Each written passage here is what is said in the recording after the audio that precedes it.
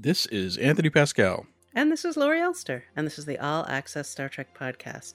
Today we are going to be covering all the Star Trek Day news. We are also going to be reviewing Lower Decks, Season 3, Episode 3, Mining the Mind's Mines. So lots to go through. Tony, you were at Star Trek Day while I was at home watching. So let's start with your impressions of the whole day from someone who was right in the thick of it. It was great. You know, it's fun being at this big celebration of Star Trek, and there was a giant Spock hand, and it was really well organized. I spent most of my time on the red carpet, but I thought the panels were really good. Mostly, I was, I'm a fan of Brian Bosane's, but I didn't think his comedy was very comedy, right? I just didn't think it was that funny. I'll be honest, I just felt bad for him, like it wasn't his fault. Yeah, I thought the music was really good. I thought Reggie Watts was doing, he really brought a new energy. That was what was better this year. It was just a more high energy event. Let me tell you, that didn't work on the live stream. It was the total opposite. So interesting. I was figuring that it was probably better for the live crowd. I thought that Tawny and Paul were very funny and good. And weren't, because if I remember last year, it was all Will Wheaton, and he was sticking to the script really tightly, which was the problem I had with the Comic-Con panel. And it's like when people stick to the script too much, you feel like you're at a corporate retreat. And, yep. I thought, obviously they're both improvisers and they don't really give a shit about the script. So they'll stick to it sometimes, obviously, but they were good, or at least they faked it well. From a news point of view, I thought this was pretty well packed. The one big thing we were hoping for, the announcement of a new television show didn't happen. But for the 5 shows all represented well, I thought. The panels really weren't newsy. The newsy stuff all was with the press releases and the videos, and you guys did a great job of getting all that stuff out, as it was coming up live at the event, and then coming up on he posted like 5 articles in an hour or something like that. It was amazing. It was a little nuts, but it was great. So thank you for that. So yeah, so I liked it. You're saying it was a different experience. I mean, how was Mary and Jackie? Because from what I saw on, they seemed to have great energy, and because last year they had different people doing it, and I remember it wasn't good. Yeah, last year it was 2 people who clearly hadn't watched Star Trek, didn't know how to say people's names, and there's no way they could improvise because they didn't know the material. So here you have Jackie Cox, who's a huge fan. You have Mary Chieffo, who was a fan before she even got involved with Star Trek Discovery. They both had great energy. I thought they were terrific and really fun and funny and kept the energy up. I thought Tawny and Paul were fantastic also. And yes, you want improvisers doing that kind of thing because they know when, oh, you know what? We've already talked about that. We don't need to do it again, even though it's in the prompter. So I thought they all did a great job. There were some problems with the feed. Like we got glitched out. Like we lost they rolled in something fun with Jason Alexander and we didn't get to see most of it. So there were some issues with the tech. And occasionally there was one point where I actually heard somebody say, I don't know what we're doing, which was an unfortunate thing to hear. I mean, as a TV producer, I just felt the pain of the producer at that moment.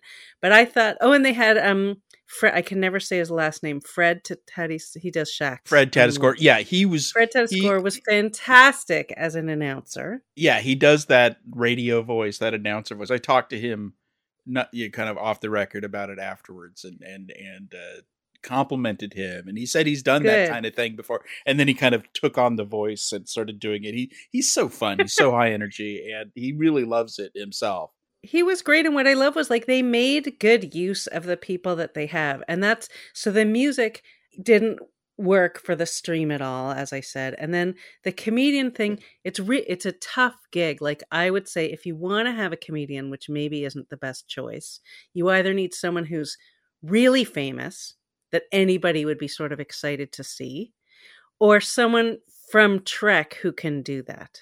It felt like they gave him some last minute notes. Yeah. So it seemed, I don't know, I don't think any of us were sitting there thinking, oh, this guy sucks. I think we were just thinking, oh, this poor guy. You could see his hands shaking. I just, Yeah, I I did. just felt It bad for wasn't, him. especially because it was rushed, and I was thinking, I guess they couldn't get Patton Oswalt.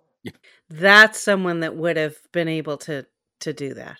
So there's a lot of good stuff that Mary and Jackie did, talking to people on the red carpet. And I have to say, when they talked to Ken Mitchell, I was very moved by that. Yeah, I saw that happening, but I couldn't hear what was happening. I mean, I was actually, I was crying when he was talking. And he said, it feels wonderful to be alive and surrounded by people you love, celebrating something you truly care about. And he talked about Nichelle Nichols because he'd met her a few times. But I just thought it was really amazing that he chose to come out and do that. He said he felt inspired to challenge himself to come out and be there for that event. I thought the Nichelle tribute was nice. What Celia had to say, and what Alex had to say, he really delivered well there. But let's talk about the news, and let's just go through like they did it, right? Yeah, let's go in order, starting with Star Trek Picard, which we now have an official premiere date for season 3. Which is kind of what we thought. It's the middle of February, right? Yep, Thursday, February 16th. And we actually got a teaser trailer with actual footage, which was very exciting. What'd you think of the trailer? It is exactly, we just spent 2 hours with the guy. So I guess at this point, and this is going to sound jaded, but I wasn't surprised by anything because it is exactly what he said. He's making a movie. It felt like a movie trailer. You could totally tell that the cinematography is different. Everything's different this season. And it just had a different vibe. It was a bit heavy on the ship porn angle because they wanted to reveal the USS Titan, which has been the kind of what ship is it ship. Right. And it's the USS Titan. And you get space dock, and you didn't get a lot of story, but my favorite part of the whole thing is you got Riker and Picard in a bar, saying we got to get a ship, and they're just having this moment, and it's just a beautiful little moment. It shows the stakes and the connection, which is what the season's all about. It's a combination of a high stakes adventure, but with a personal connection to Picard and this group. And of course, it starts off with Crusher, which I really liked, which is what he told us it would. Now, I talked to Tara in the red carpet, and I can't remember the exact details, but that ship at the beginning, she's on that ship, Crusher. It's used to be Federation ship, but it isn't anymore. So that's kind of where we start, is that ship with Crusher in, I guess, danger or whatever. And that sets off the whole season. Right. And so, so we don't really know what the season's about, but we kind of have a sense of what it feels like. So I loved it. I like the ship. I think it's divisive, perhaps, because some TNG fans want to see kind of what comes after the Sovereign. And I expect we'll get that. I assume they're going to show us an Enterprise F or G or whatever sometime this season. So we'll probably see ships like this, kind of super modern 25th century ships, in a way kind of like the Stargazer was. But he is an old school guy, and he wanted something that was kind of evocative of, the classic ships. And so it definitely has a TOS era vibe. I talked to him about the ship on the red carpet. He describes it as a workhorse. It's kind of an underdog. So not like California class, but it isn't the Sovereign class, top of the line, flagship ship. That's not what it is. It's an exploration ship, and I think it works for what they're doing, and I like it. What did you think of the ship? Yeah, I like the ship, but I'm not the kind of person who's going to have a big ship argument with people. I've seen a lot of people. Let's talk about the nacelles for 10 minutes.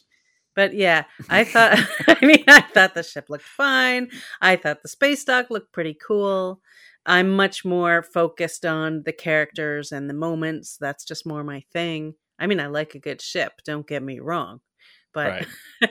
But my focus is always on the characters. So, and the panel itself, there were a few things. I mean, again, Patrick Stewart reiterated that it's not a reunion. I really liked what he did say. He said it's not a reunion, but an essential gathering of all of the most important elements of Star Trek The Next Generation in order to do what they do best. Which, to me, is a reunion. But I still like the way that he said it. He articulated it in San Diego when he was saying, don't call it a reunion. It was almost like this weird reflexive thing. Now I kind of get where he's going with that, which is when you think of it, in his mind, a reunion is everyone sitting around a table and having dinner. And like, Right. like kind of like what they actually do periodically. That's a reunion, like a family reunion. And it's not that. They're actually doing stuff. They're going on a mission. They're in danger. They're fighting the good fight, as it were. And that's not a reunion. Right after he said that, so Paul F. Tompkins, who did a great job when he was moderating panels, said, it's not just the crew having beers. And then Patrick said, I wish it had been, which I thought was pretty funny. And Michelle Hurd said that Raffi will be exploring the criminal underbelly of the world that Picard takes place in, which, I think, Tuck, that's divisive also, I would say. The trailer shows you that this is dark is an overused word, but there was kind of a Blade Runner-esque moment in the trailer that I liked, and maybe that has something to do with this criminal element, where we're going to see the seedier side of the galaxy, which is something that Star Trek has tried to do, often doesn't do well. So I'm looking to see how they kind of show us that, because the Federation is clean and nice and well manicured lawns, but not everything's like that. So no, and they didn't do a great job with that in season 1 of Picard. Yeah, exactly. Which I think they never found their tone was the problem with that. Yeah. The problem with that, but we'll see. And then a little, Jerry Ryan said Seven's going to struggle with her decision to join Starfleet, which I think will be interesting as well. Yeah. I'm intrigued by that. Now, I did get Terry because people could walk away from this thinking that Seven is in charge of the Titan, right? Because she greets them, she sits in the captain's chair, she orders them out of space dock. Yeah, but, that would certainly give you the impression that she's in charge of it. Right.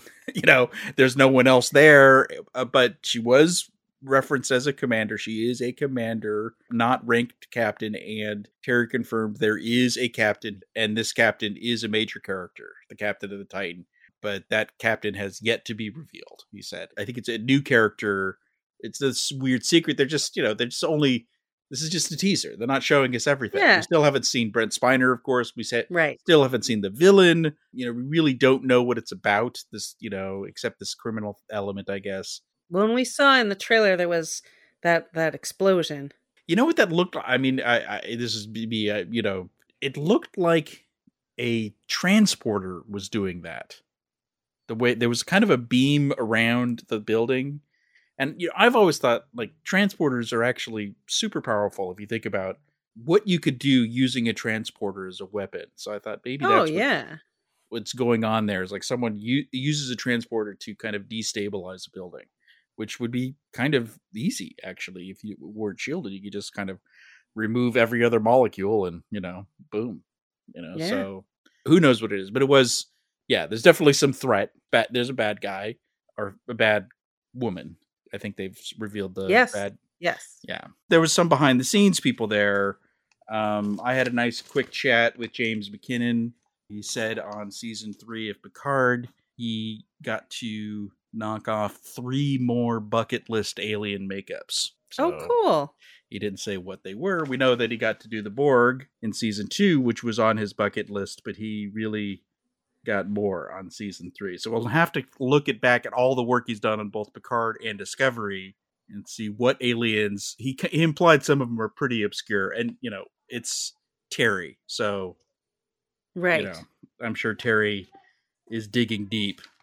Okay, let's move on to Discovery. The second thing, there was no one there for Discovery, really. They're busy filming season 5. So we did get a package that was a behind-the-scenes tour hosted by Wilson Cruz, who said that they were filming episode 4. I don't know how long ago they filmed that piece. Let's assume it was 2 weeks ago because they like to edit the hell out of these things. So you need to with that anyway. Yeah, so they may be up to episode 5. So they're probably roughly halfway through filming the season. The big excitement for me was seeing Mary Wiseman not just hanging around on the set, but also in a scene on the bridge. So that made me very happy. I thought it was interesting how Mary Wiseman is in the trailer. She's on the bridge, or it's not a trailer, it's a video. And she's listed as part of the cast in the press release we got. But they didn't kind of make a big deal out of it. We don't know if she's a regular. It feels the way they listed her, she's part of the cast. So she's definitely not a single guest star. She is at least heavily recurring, if not in every episode. So it just could be she's back on the ship. You know, everything that happened at the Academy is she decided to quit, and we're just back to normal. And I say thanks, because yes, we need some, because we kept on saying you needed something like Tilly, and what's more like Tilly but Tilly. So yes, but hopefully, because she was kind of a lost soul looking for her place in the world, hopefully that's over with and they find a role for her on the ship. She can't be first officer. Well, I guess the Saru question will remain, because he's a captain, and they get to keep that going, because now that the threat of the DMA is over,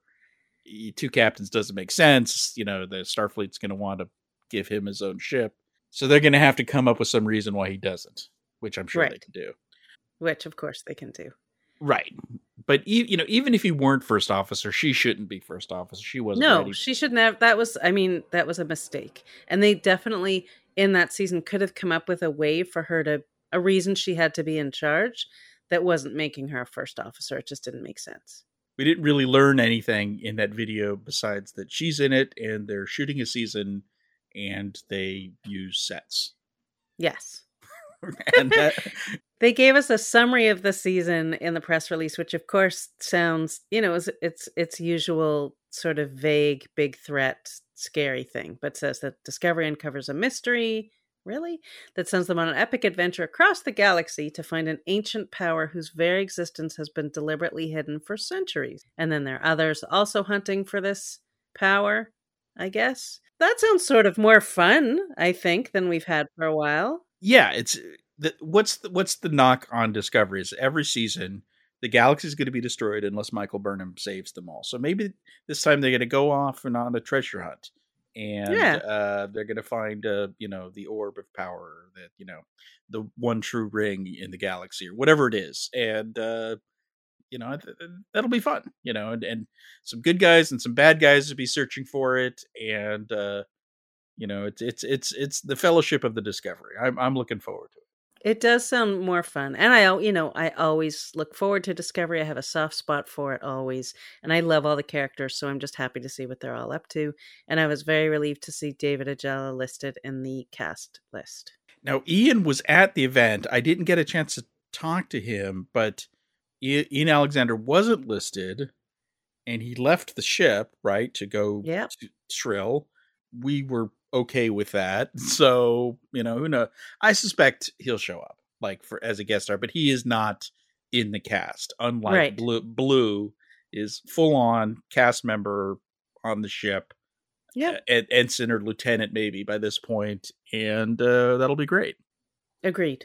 Getting back to the adventure thing, they did put this photo out. It's Michael Burnham on some kind of space motorcycle.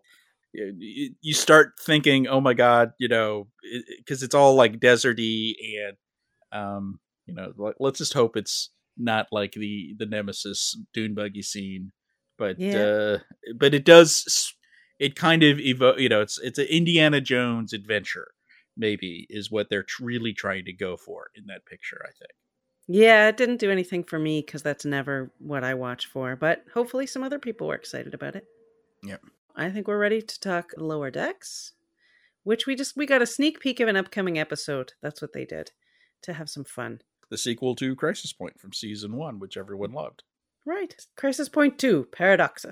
We got some Romulans. Yeah, it looks like a movie trailer. This time, because the joke last time was Boimler didn't get to be part of Crisis Point. Wasn't he replaced by someone else? Yeah, well, what happened in the first one was Mariner took over and completely changed his whole thing and turned it into this. Remember, it was like a deranged giant therapy session. Right. So this time he gets to fulfill his true fantasy, which is, of course, being a captain of a ship. And they made a big deal out of the ship. It's called the USS Wayfarer. They included a picture of the Wayfarer in the press release. So I don't know if that's a real ship or just some kind of fantasy ship he's created in his mind. As we saw in this episode, he does have certain fantasies about being a captain and all that kind of stuff. Yes. So in a sidecar. Yes. So no, it was fun. I am very much looking forward to episode 8 for sure. What did you take from the panel? There was one thing on the panel I thought was interesting, which was Noelle saying that Tendi will face her heritage and what that means to her, which I'm excited about because every time they sort of hint at it or do a little bit about it, I'm intrigued. Well, she, I think, previously revealed that the DS9 episode is a Tendi episode dealing with a little bit of heritage. So I think that may be what she's talking about. And then there was an interesting, nothing new really, but on the red carpet when Mike McMahon was talking to Mary Chieffo and Jackie Cox, he and Tawny were talking about how they take the Star Trek stuff just as seriously as the comedy. And then he goes, "Don't tell Alex Kurtzman." He was joking. But he said they're so serious about it. And then he knows like when Tawny's reading scripts because she starts sending him emails at midnight that are all about the details of it. And she goes, "Sometimes I just have a different take on canon." But I like that. And I think it really shows. It does. I actually spoke to both of them myself on the red carpet. Mike, I as you know, I always like to talk about the way future. So we ended up talking more about season 4 and 5 and 6 and 7. Anything you can share from that conversation? Well, it was mostly logistic stuff, where they are. They're kind of deep into 4. He was being realistic. He's like, I want them to give us a pickup by the end of this year for season 5 and 6, because they usually order 2 at a time, so that they could start hiring people to work on it next year. Because they'll be done with 4 by the end of this year, basically. From his kind of writers and hiring directors' point of view, not all the post production, obviously, but he seems fairly confident it's going to happen. And he, we talked about how 7's the magic number. And he thinks that, that might be his goal.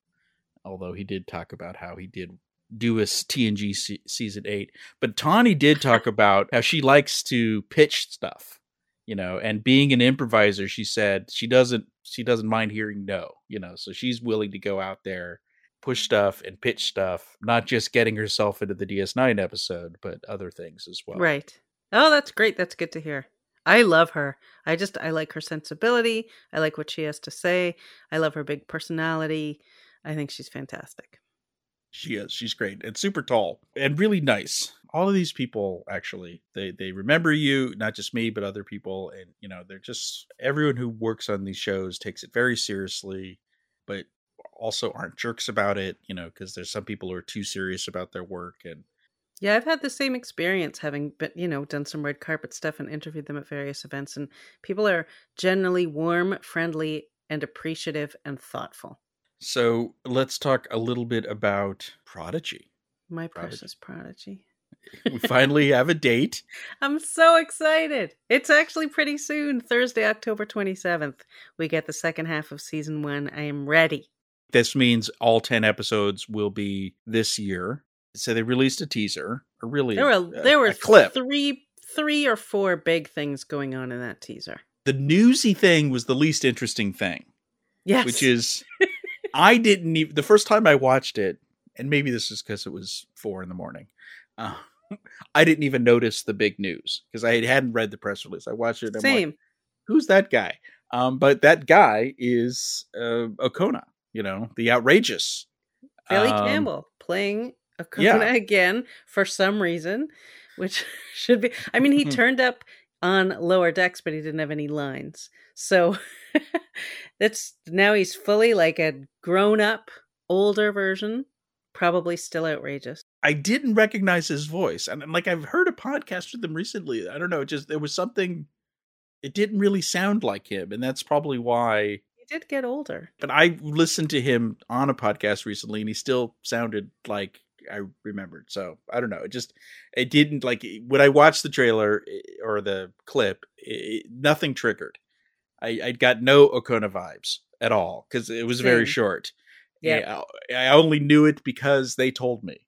So, and then the Hagemans had given a statement saying that they actually had really wanted from very early on in the writer's room that they wanted him to show up and become what they called a questionable guide to the crew. So, and that they wanted to explore like what had happened to him, and they wanted to work with Billy Campbell, who I know people really like. I mean, I think Jonathan Frakes even talked about him recently on that podcast he did with Ian Spelling, because he was one of the closest contenders for the role of Riker. I think he was the runner-up, or He definitely in the short list. He was like, I think that it finally came down to those two. And Frakes had nothing but good things to say about him. The big things about the teaser, I felt, was the Janeway versus Janeway, which I think is what the next 10 episodes are essentially about, which is you've got the USS Dauntless and Admiral Janeway trying to find the USS Protostar with hologram Janeway and the rest of the kids. And they know that if they open up communications, this consciousness, whatever it is that's infected the ship, the diviner infected the ship, they have to keep it out. But the scene shows them, like face to face, ship to ship. So, obviously they sort it out. I did talk to Kate Mulgrew a little bit, about how this Janeway versus Janeway, and how she now sees them as two different characters, and they aren't really rivals, and maybe she hinted that they eventually work together. So, which is not a surprise. What else did you pick up from the teaser? Well, yeah, so the big thing is, they now know that they carry something dangerous, which they didn't know before. And that's why they can't communicate. I thought they were all wearing coats. So I was like, what, did something happen to the environmental controls? Had they just come back from somewhere? I don't know. Yeah, I figured they were on some ice planet and they just came back from an away mission. That was my guess. And they rushed to the bridge because the Dauntless was about to, find them or whatever. Yeah, I didn't know what that was about, but I was interested. And then, of course, we have Murph is going through what they called in the clip, just in the way they named the clip, a metamorphosis. But something's going on, and Rock Talk is intrigued by every step of whatever. She's like, I can't wait to see the new Murph. So something wacky is happening to Murph. There's going to be some kind of new version of Murph. The big question is Murph going to start talking more? I think Murph is going to become more communicative, right? Yeah, well, I think it's the evolution of Murph. Yeah, I'm not, Murph's not going to be reciting Shakespeare, but maybe Murph gets a little smarter, maybe people could start understanding Murph in a kind of R2-D2 way, where everyone seems to kind of know what R2-D2 is saying. Because right now, Murph is basically just beeping and cute, and no one really knows what the hell is going on. So, so I was super excited about this show coming back, and can't wait to share it with the kids. There were a few fun moments also with Kate, again with Mary and Jackie, where she was talking. She talked about how she didn't even get the lofty idealism of Star Trek until she was doing season 3 or 4 of Voyager. They brought up Queen Arachnia because Jackie Cox is a drag queen and was so intrigued by the character and the costume. And Kate was talking about how much she loved having it up, but she said, I still have the costume, I could lend it to you, which was just this great little moment on the carpet. It was so good. And she said she had so much fun. She said that was the most fun she had, but she also loved being the World War II spy. She is so... There's a kind of a new enthusiasm that she for has. Star Trek specifically, yes. And that's the other thing she said. She said, Voyager and Janeway shaped the rest of my life, she said, and in many ways redefined it. So I really think, yes, she is. It was one of her many jobs. And now she's really recognizing, and it's something, Frakes always says, and in fact said it to me the first time I interviewed him. He said, it's the gift that keeps on giving. She probably went through a phase where she felt like she'd like to be known for other things. And I think now is just embracing all of the joy and riches, and I don't just mean money, that Star Trek has brought to her. She seems to just be relishing it right now. And she's also proven herself in other projects in the last decade. She did a great job on Orange is the New Black. Oh, yeah. And she's on the new season, the new series, the Alex Kurtzman Man Who Fell to Earth. She's playing a totally different character for her. This like kind of evil CIA woman. And she's very good, and she's, I forget now, the Mr. Mr. Mercedes. Mercedes, and she got to play like a very different kind of character there. So, and she's been writing, and so she's done 2 memoirs. I believe she's been working on a novel. So this is a woman who's looking into her past as she's moving into her future. It's a great time for her, I think. Yeah, for sure. Speaking of the past, for years we've been talking about a certain project from a certain director of Star Trek 2. Not to toot my own horn, but I broke the story years ago that Nicholas Meyer was working on another Star Trek project. I think it was like 5 years ago.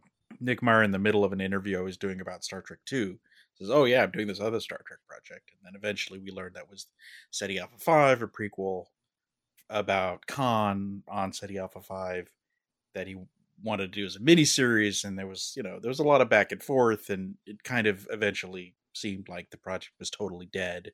A few months ago, we talked on this podcast about how he hinted that it could come back as a podcast.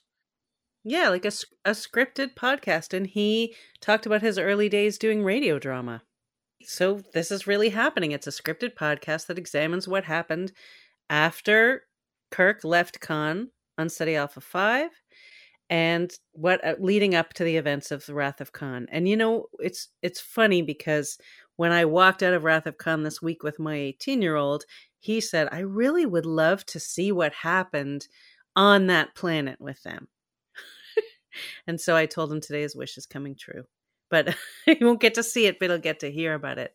Well, that's an interesting question because there have been books and there was a comic book. So the answer to that is out there if you go to the beta canon. Will this, and also, I guess we asked about the audio adventure, that was written by Kirsten Beyer, starring Jerry Ryan and Michelle Hurd. But they didn't want to say that was canon either. So my bet is this won't really be canon. I think they say it's canon until it's not canon. I feel like that's what Mike and Kirsten said to us. Maybe they did. Okay. Because that it is canon unless something comes up and there's some reason they have to make it not canon. Yeah. But there's no reason that this couldn't be canon. Sure. It's Nick Meyer writing it. You don't have to worry about finding just the right actor who has all the essences. You just can find someone who can speak like Montalban. And I think that'll be pretty easy to do, assuming they go for that they're like, we want someone who really sounds like maybe they'll just go in a different direction and just get someone right for the part, because they didn't announce any cast. That's the thing. They announced this thing exists or will exist, I guess, right. But there's no date.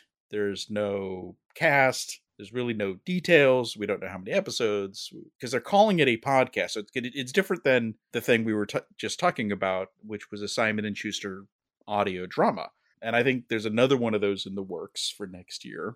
This isn't that. This is a podcast, part of CBS Studios podcast division. They have a kind of a growing podcast division, and including scripted podcasts, which are kind of a new thing. But is it going to be distributed on Apple? Because it's going to be expensive to make, right? So, because, it would be weird, halfway through. I guess they could do that, in the middle of this audio adventure, they stop and start selling you Blue Apron and undies, and all that other kind of stuff. I was wondering where you were headed. I didn't realize it was into those ads. Me undies and all those right in the middle. Yeah. Or they could have the characters could do it just like they do with the big podcasters.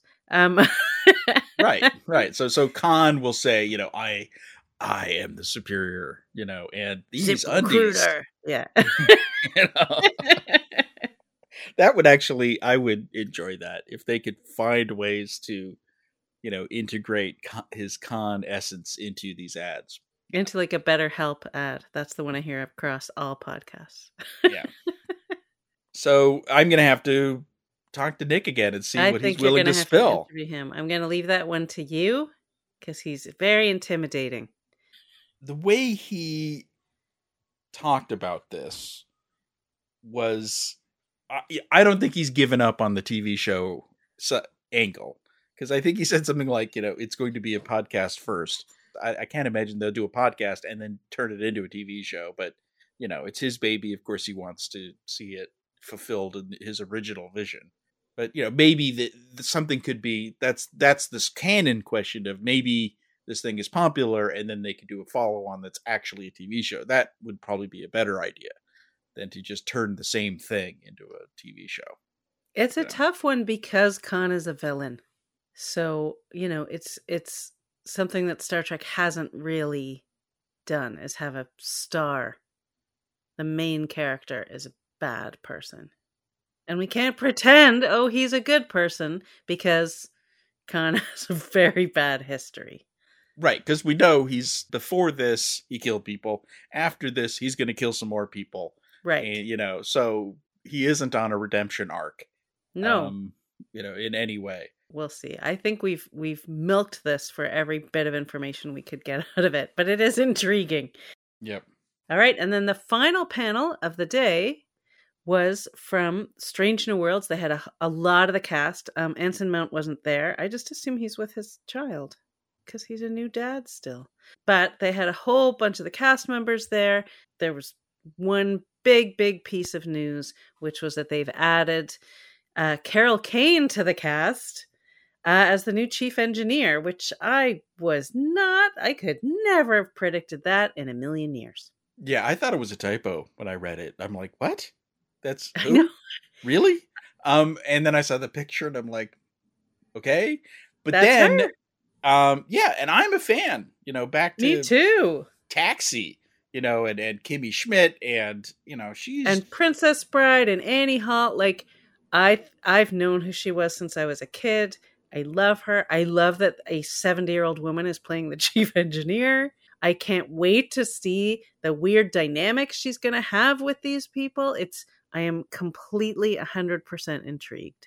It's a recurring role. I guess, just like Hemmer was, I think they're just going to have some fun until they get to Scotty, because we know they're going to get to Scotty, right?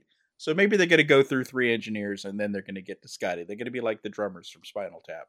She's going to be a tough character, they said, because she suffers no fools. More importantly, she's going to be funny. So I think they're looking to this character to be comic relief. Maybe they were inspired by Tig Notaro. Oh, I think for sure. I feel like this is definitely because of Tig.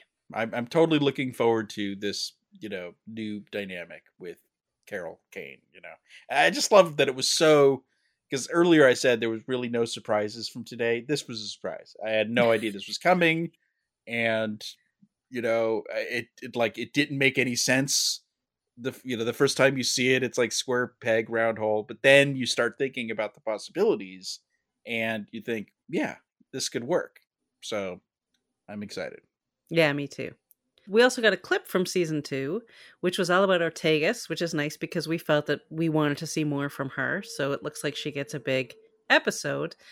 And it got, something I missed when I first watched it that Matt picked up on, and I went, oh, I, for some reason, didn't hear that, was that the mission that Ortegas wanted to go on and then gets derailed from is to Rigel 7. That's kind of a return for Captain Pike, and I think the dialogue indicates that as well.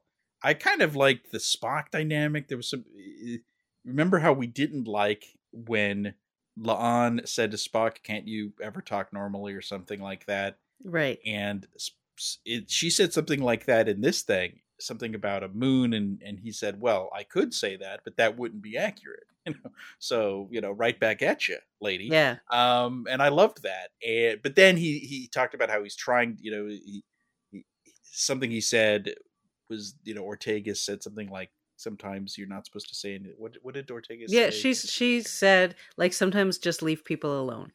And he said, I'm working on it. Because remember, he said he's trying to get more in touch with his human side. So this season, so I think that's part of, so it was nice to see him recognize, like, oh, I just did one of those things where I pissed someone off. Right. And a moment between them, we haven't really seen the two of them together much. And it's great to get an Ortegas episode. We knew it was coming. More Tegas is the hashtag. Nice. We didn't really learn much about season 2, but look for my interview with Henry. He does talk a little bit about season 2, and I think you're going to hate this, but I think they're not done with the Gorn. I know they're not done with the Gorn, which means I am going to continue to rant about the Gorn, and there's nothing you can do about it.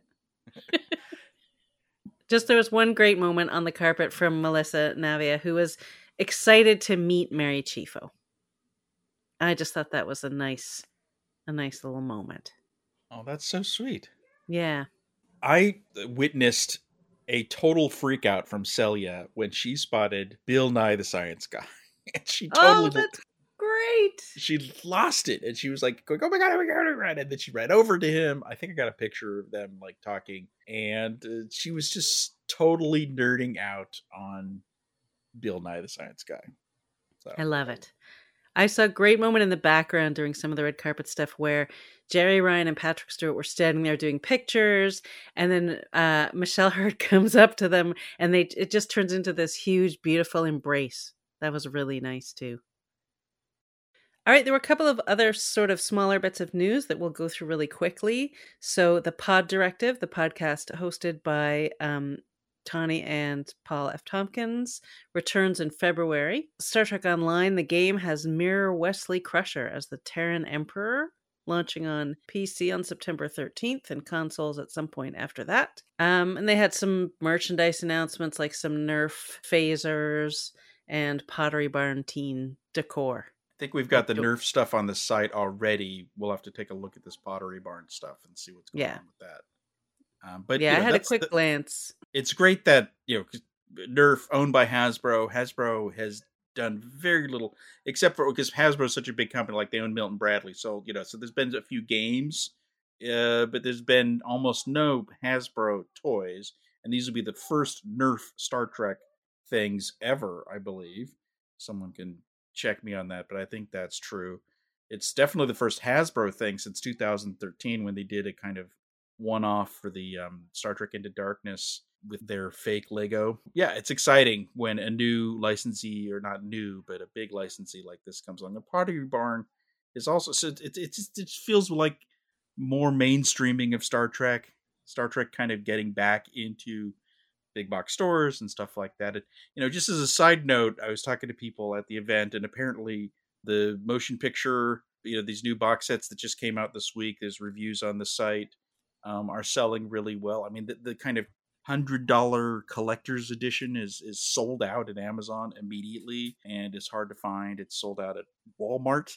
I think there's maybe a few copies here and there, but if you haven't got one yet, you should get one now. But I just like to hear when the merchandise side of Star Trek is doing better, because that has not been the strongest side of Star Trek when you compare it to Star Wars, especially, and some other franchises. All right, I think it's time to get into our review. Let's talk about Lower Decks, Season 3, Episode 3, Mining the Mind's Mines. Can you say that 5 times fast? No. It's a fun title, and it evokes exactly what it is, too. Yes, we won't, in a couple of years, be like, which episode was that again? And it's a classic Star Trek and sci-fi setup, but obviously with their own special twist on it as well. That was something I liked about this episode. So I'm just jumping into it. It felt a lot like classic Star Trek in that it started with the teaser on an alien planet with some unknown scientist guy running into some kind of problem, and he gets turned into a statue, So it was, like a classic TNG teaser. And a lot of this episode had a lot of those kind of classic Star Trek elements. I felt the same way. I thought this was a strong story in that sense, and definitely like very original series, very TNG. I liked the end of the teaser because you see the rock man, who we later find out is a Scrubble, looking down from above, also seeing it happen.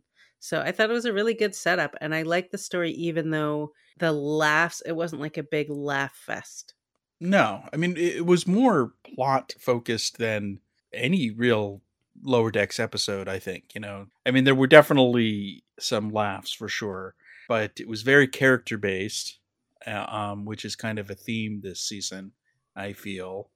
You felt a lot of the character progression for our 4 ensigns this season especially Tendi, even though she wasn't part of the A story per se. This, in a lot of ways, is a Tendi episode anyway, because she is kind of the hero of the episode.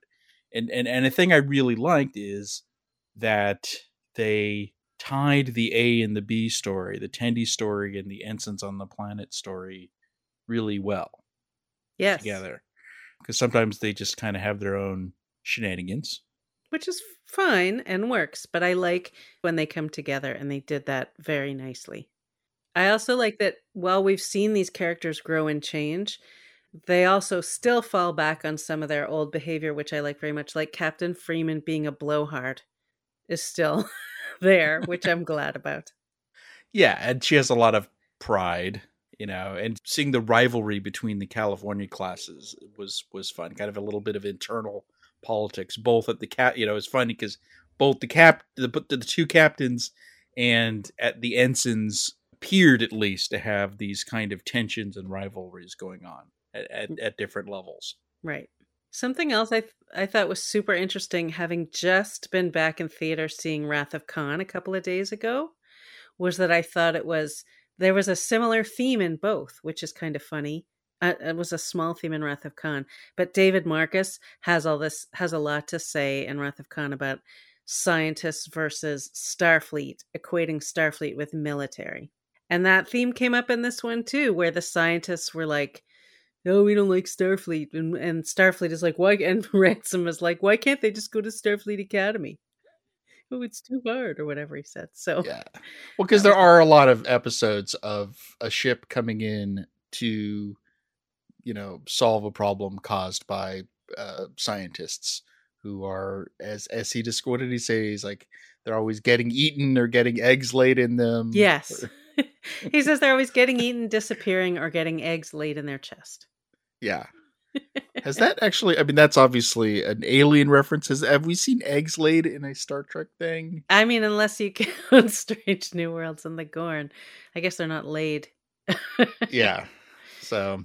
But yeah, that sounds like an Alien reference. But yeah, and he complains that joining Starfleet is too much effort for them. He says, got to get their degree studying spores or whatever, then get devoured by a plant. And I was happy to see, I'm a big fan of the Stevens character because he's just such a toady. He's like the ultimate sycophant. The way he sucks up to Ransom is he loves him so much. Yeah, I love like how Ransom said, you have to stop saying we have a sacred bond. and the way that Mariner motivates Stevens later. Yes. By saying he has a weak core. Right. By saying they said he has a weak core. Yeah. So that's a rumor that they're talking about. So that was the other thing, was they definitely they brought it all back too. So no wasted moments. Apparently Ransom also has a stand-up routine, I guess, on talent nights. Yes. About, dates and mates. Indeed. I very much like, because again, this is classic of the bad guys turn out to not be bad guys. Like, we misunderstand the bad guys. And that was happening on the ship and on the planet. And that is very classic Star Trek. But when I rewatched it, the way the ensigns from the Carlsbad acted to the ensigns from the Cerritos, they were being jerks. They were being, so I felt like they could have done better. And when you look back at it, you go, oh yeah, they were just being nervous. But when you look back at it, no, they were being rude and mean. Right. Which is often what people do when they feel insecure. I guess, but it wasn't the reaction of Mariner and Mariner obviously took it too far because, like her mother, she's very prideful, right, and has a temper. Yeah.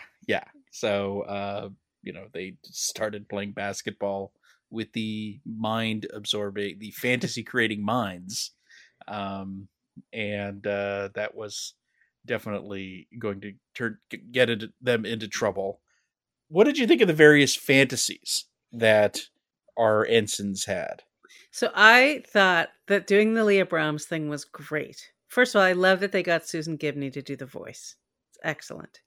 But I thought because it's such a weird, controversial Geordie fantasy sort of creepy weirdness from Next Generation, because there was some weird dialogue back there, and then when he met her it was weird, and there are people who still want them together, and I think that's weird. So this was like, to me, a play on that, because some of the things she said to Rutherford were really funny, like, do you want to triple check my math and stuff like that. So, and I loved when she and Jennifer were like hugging each other. I thought that was really, really funny. I immediately thought, gee, I hope LeVar doesn't see this, because it is, because he's not a big fan of this angle. But I think it was done pretty well, and the performance was good. They didn't sexy her up, Right. She was just Leah Brahms, and what he loved anytime she talked about the warp core or math or something she needed him to do, that was his fantasy. Yeah, there wasn't anything sexual about it, unlike Mariner's fantasy, which was all sexual. Right. And I guess this is our first time seeing Jennifer since they buried the hatchet at the end of season 2. So now they're at, are they or are they not girlfriend and girlfriend? Are they babe level is the question. Are they babing? Yes. We definitely get the sense that things are happening. That's for sure. No, obviously. So in a way, it's kind of healthy that her fantasy is her girlfriend. Right. Right. And of course, Boimler's fantasy is for an admiral to need help with the Borg so that he could ride in the sidecar. So he can ride in the sidecar, because this was maybe my favorite line in the whole thing. Driving's scary. I'm a natural passenger. So, because I feel the same way. I think driving is scary, and I am a natural passenger also. But I love that the difference with Boimler now is he's owning it. I mean, maybe he always was. Maybe he always just said who he was. This does pull back a little bit on the bold Boimler thing, though. Right. Because, is bold Boimler a natural passenger? Well, unless the Admiral says, do you want to drive? Then he doesn't have to worry about it, because it's about saying yes to things that come his way. Yeah. No, but I thought the fantasies were, I guess I don't know. Like, this episode was good, but not great. It was, of the 3, I would say it's the least great, Maybe they could have gone bigger and broader with some of these fantasies. I mean, certainly the nightmares were funny as well. Oh my God, the Klingon clowns were terrifying. Yes, they were. And the Borg snake was okay, I guess. I didn't understand. Jennifer becomes a werewolf. I'm not. Yes, she became a big, giant, scary wolf that wanted to grow orchids. Yeah. So the Borg snake was Rutherford's. The raisins were Boimler's, right? I assume the mean raisins were something to do with Boimler. Yeah, I would think so. So whose fantasy was the Klingon clowns? It must have been one of the other ensigns from the other group. It could have been anybody's. There were a lot of people there at that point. I mean, that would be my nightmare. So I do have a genuine fear of clowns. Everyone does. I thought it was weird that we never saw Stevens's fantasy, but there could have been a funny ransom thing there, because we only saw his nightmare, but he said his fantasy had to do with a giant ham sandwich, which we never got to see. But still, even his nightmare, which was, it was a kind of a fun Easter egg from the animated series, the, winged. Well, the frequently mispronounced, and I'm going to join the mispronouncing, it was Kukulkan? Yeah. But I don't know. It was just, it seems like an easy layup for a ransom related fantasy / nightmare here. Right. Right. So it just seemed kind of random, but maybe that was too obvious. Well, they don't shy away from obvious. I mean, I did feel like the only fantasy I didn't love was the very first one with the scientist who has his 7th grade teacher in a skimpy toga. Yeah. Again, I think you talked about this with Matt last week, and we talked about this first week. Sometimes the show feels a little dated in Yeah. some, and potentially sexist, let's say.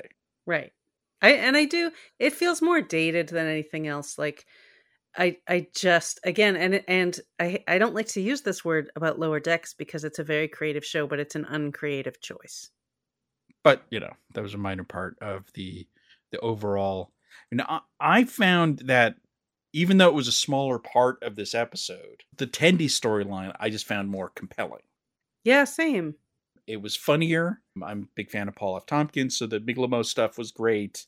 We had the crazy captains fighting, and I love anything with Dr. Donna. So, I wanted more of that and less of the other story. I feel like in this episode of Tendi kind of being put through the grinder, as it were, with the senior officers and their weirdnesses.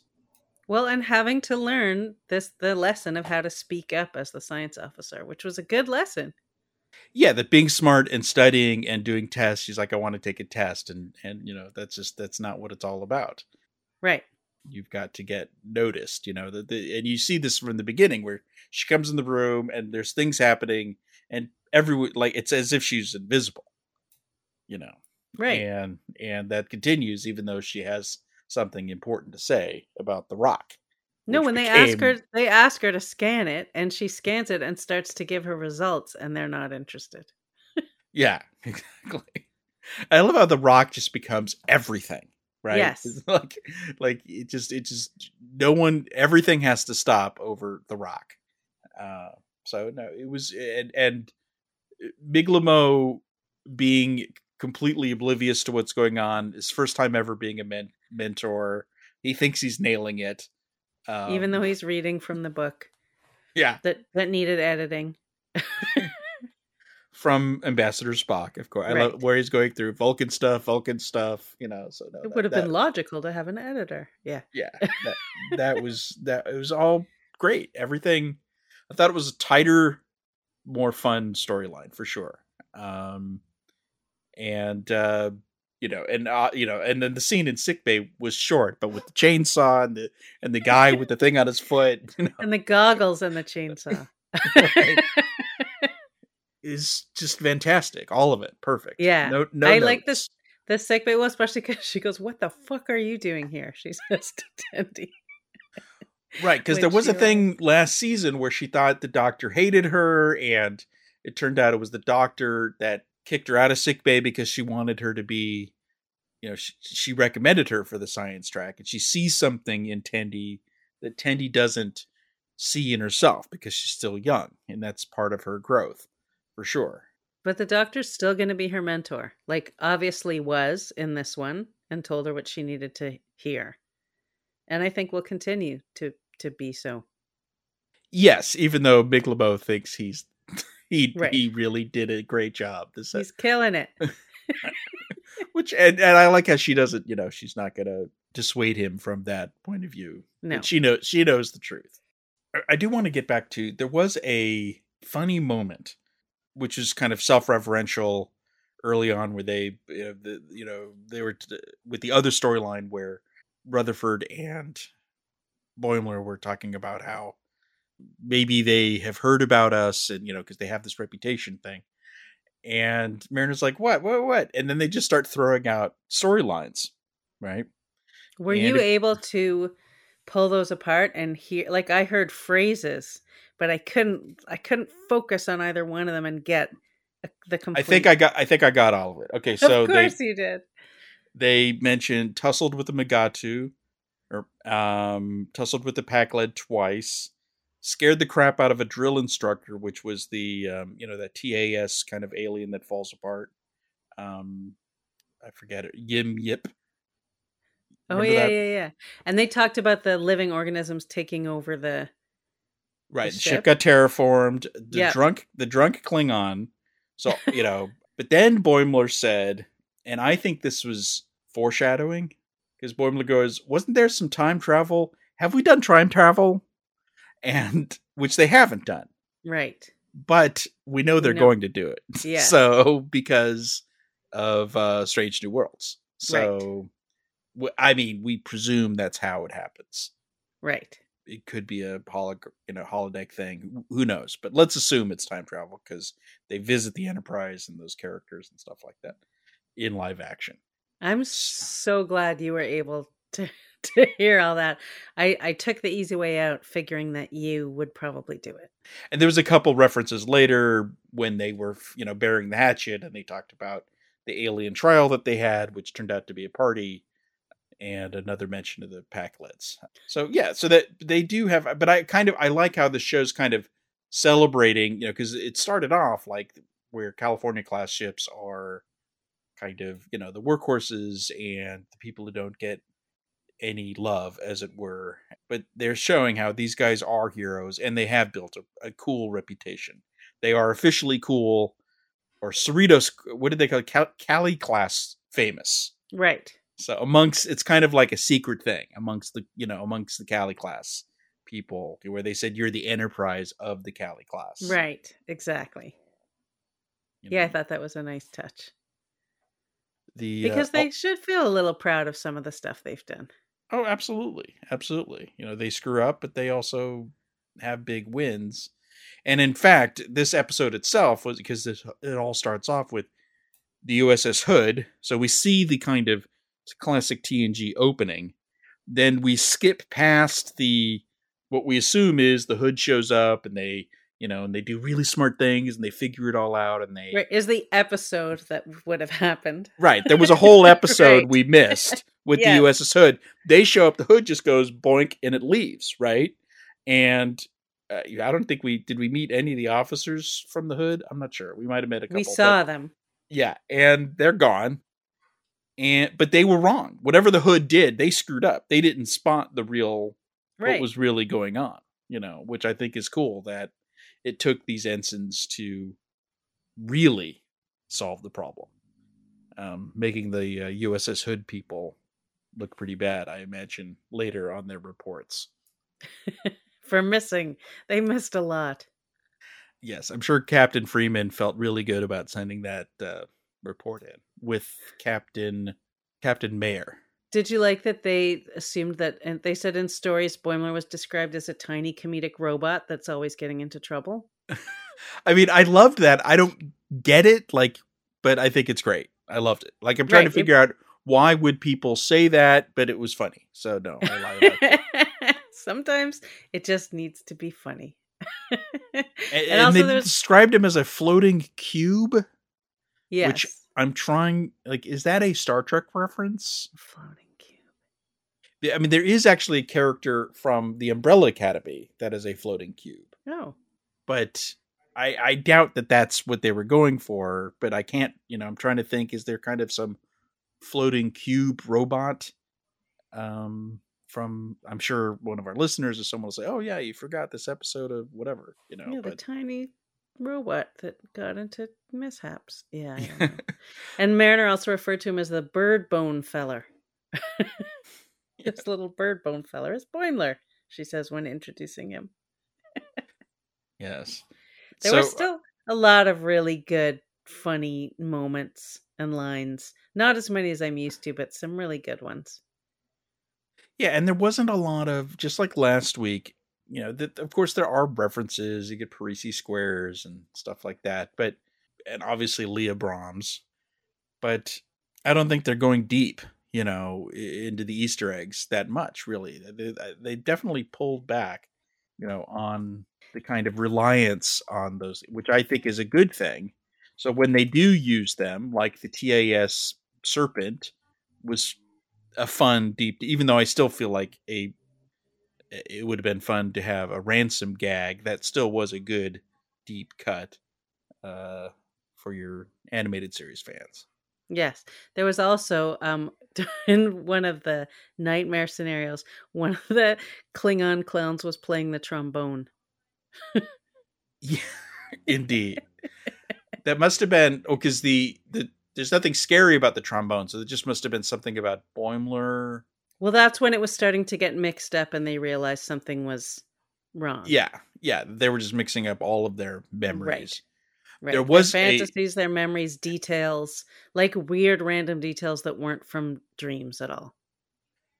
And I do like how they are making great references to their own canon. And in this case, Stevens, who I don't know why, except that it's funny that he had casts. So he, they showed him turn into a statue and get shattered, which I thought, oh my God. Did Right. they How do you just put them kill back together? Stevens? But apparently that, the chainsaw was probably involved. Who knows? But, the Dr. Tan had pulled it off. But why does he have those two casts, except that it's funny to see a guy with arm casts that way? Right. But then he said, I was brain dead for 10 minutes. If I was brain dead for 10 minutes, then how is it that I saw a koala? Right? Which is a great self-reference Right. to the show, because they've kind of established in canon that when you die, there is this mystical koala creature that greets you in the afterlife, at least for some people. And perhaps this shows that Stevens, for all his sycophancy, is more in tune with himself, that he can see the koala. Because don't you have to be kind of transcendentally tuned in to see the koala? Right. That's how you see the right. So it's a big deal that he saw the koala, I think. Yeah.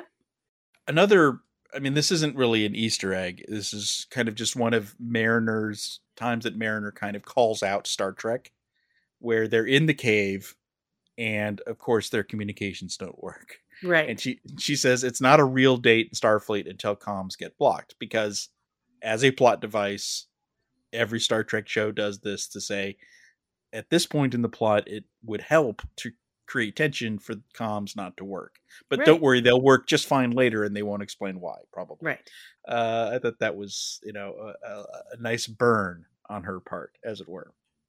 There was also a very fun moment where Tendi and McLeemo are talking, and he says, there really are a lot of sciences out there. Too many, if you ask me.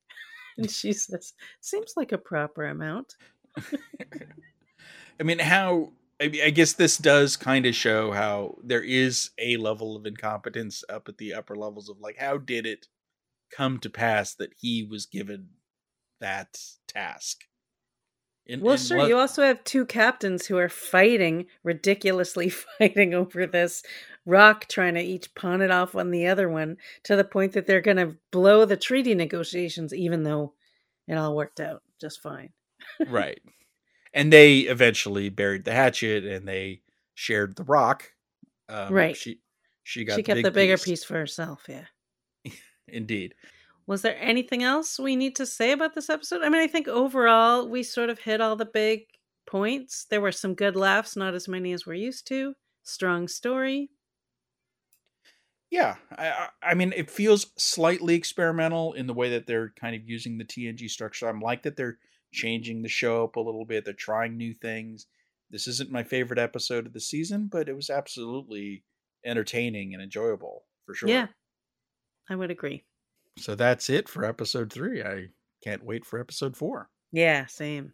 Let's wrap up with our bits of the week. What have you got? Mine is Chris Pine related. You may have noticed that Chris Pine was trending for 2 days. And it was just weird, that everyone just started obsessing about these pictures and videos of Chris Pine from the Venice Film Festival. It's not really about Star Trek, but people were taking these pictures of him bored at a news conference, turning them into Star Trek gags and other gags. We did it as well. And he kind of became a meme. And it was it was so weird how Chris Pine became such a big deal.